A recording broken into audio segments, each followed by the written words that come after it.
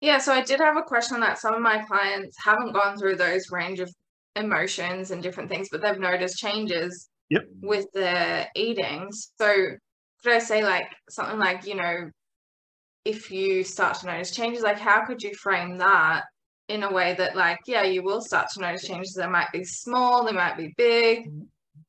Like, because I find that saying to them when things calm down doesn't really help because sometimes they just don't go through all of that. Yep. The way you framed it was perfect. Okay. And that's really explaining the same thing. Yeah.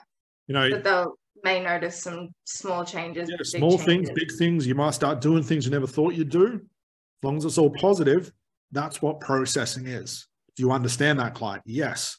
Are you looking forward to that client? Yeah, I am actually. Me too. I can't wait to see him in priming. Can't wait to see how your life changes. If you feel good now, you just wait till this actually finishes what it's supposed to do. Get your client excited again. Okay. Rather than, I'll see you next Thursday for another failure session. Yeah, sometimes I feel that pressure from them to be like, well, when's my next session? And it's kind of like how do I explain that part to them? Yeah, and that covers that question you say when the processing's done. And you've got to make sure your client understands what you're saying to an extent. They're not just agreeing with you. Yeah, okay. And then you could test them on that as well if they don't understand, if you think they don't understand. Yeah. Honestly, the best sessions you have is when your client just is so mentally exhausted, they just don't even want to look at you anymore. Okay, you explain processing, they're like, I just want to go to sleep. Shut up, Candace. Leave me alone. Awesome. Go enjoy your sleep. Because there's no conscious thinking then. That's what I want. That's when they're mentally exhausted. That's why most of the time after a 4-day training, especially after MAC, I'm so mentally and emotionally exhausted.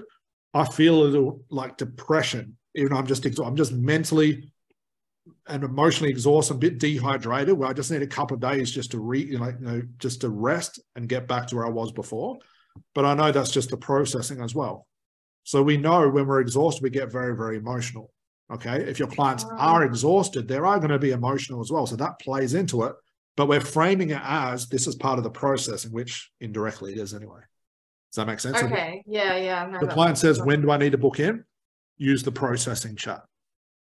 Because ideally we don't want them to book in. Yeah, because I had a lady who signed on a couple of days ago and she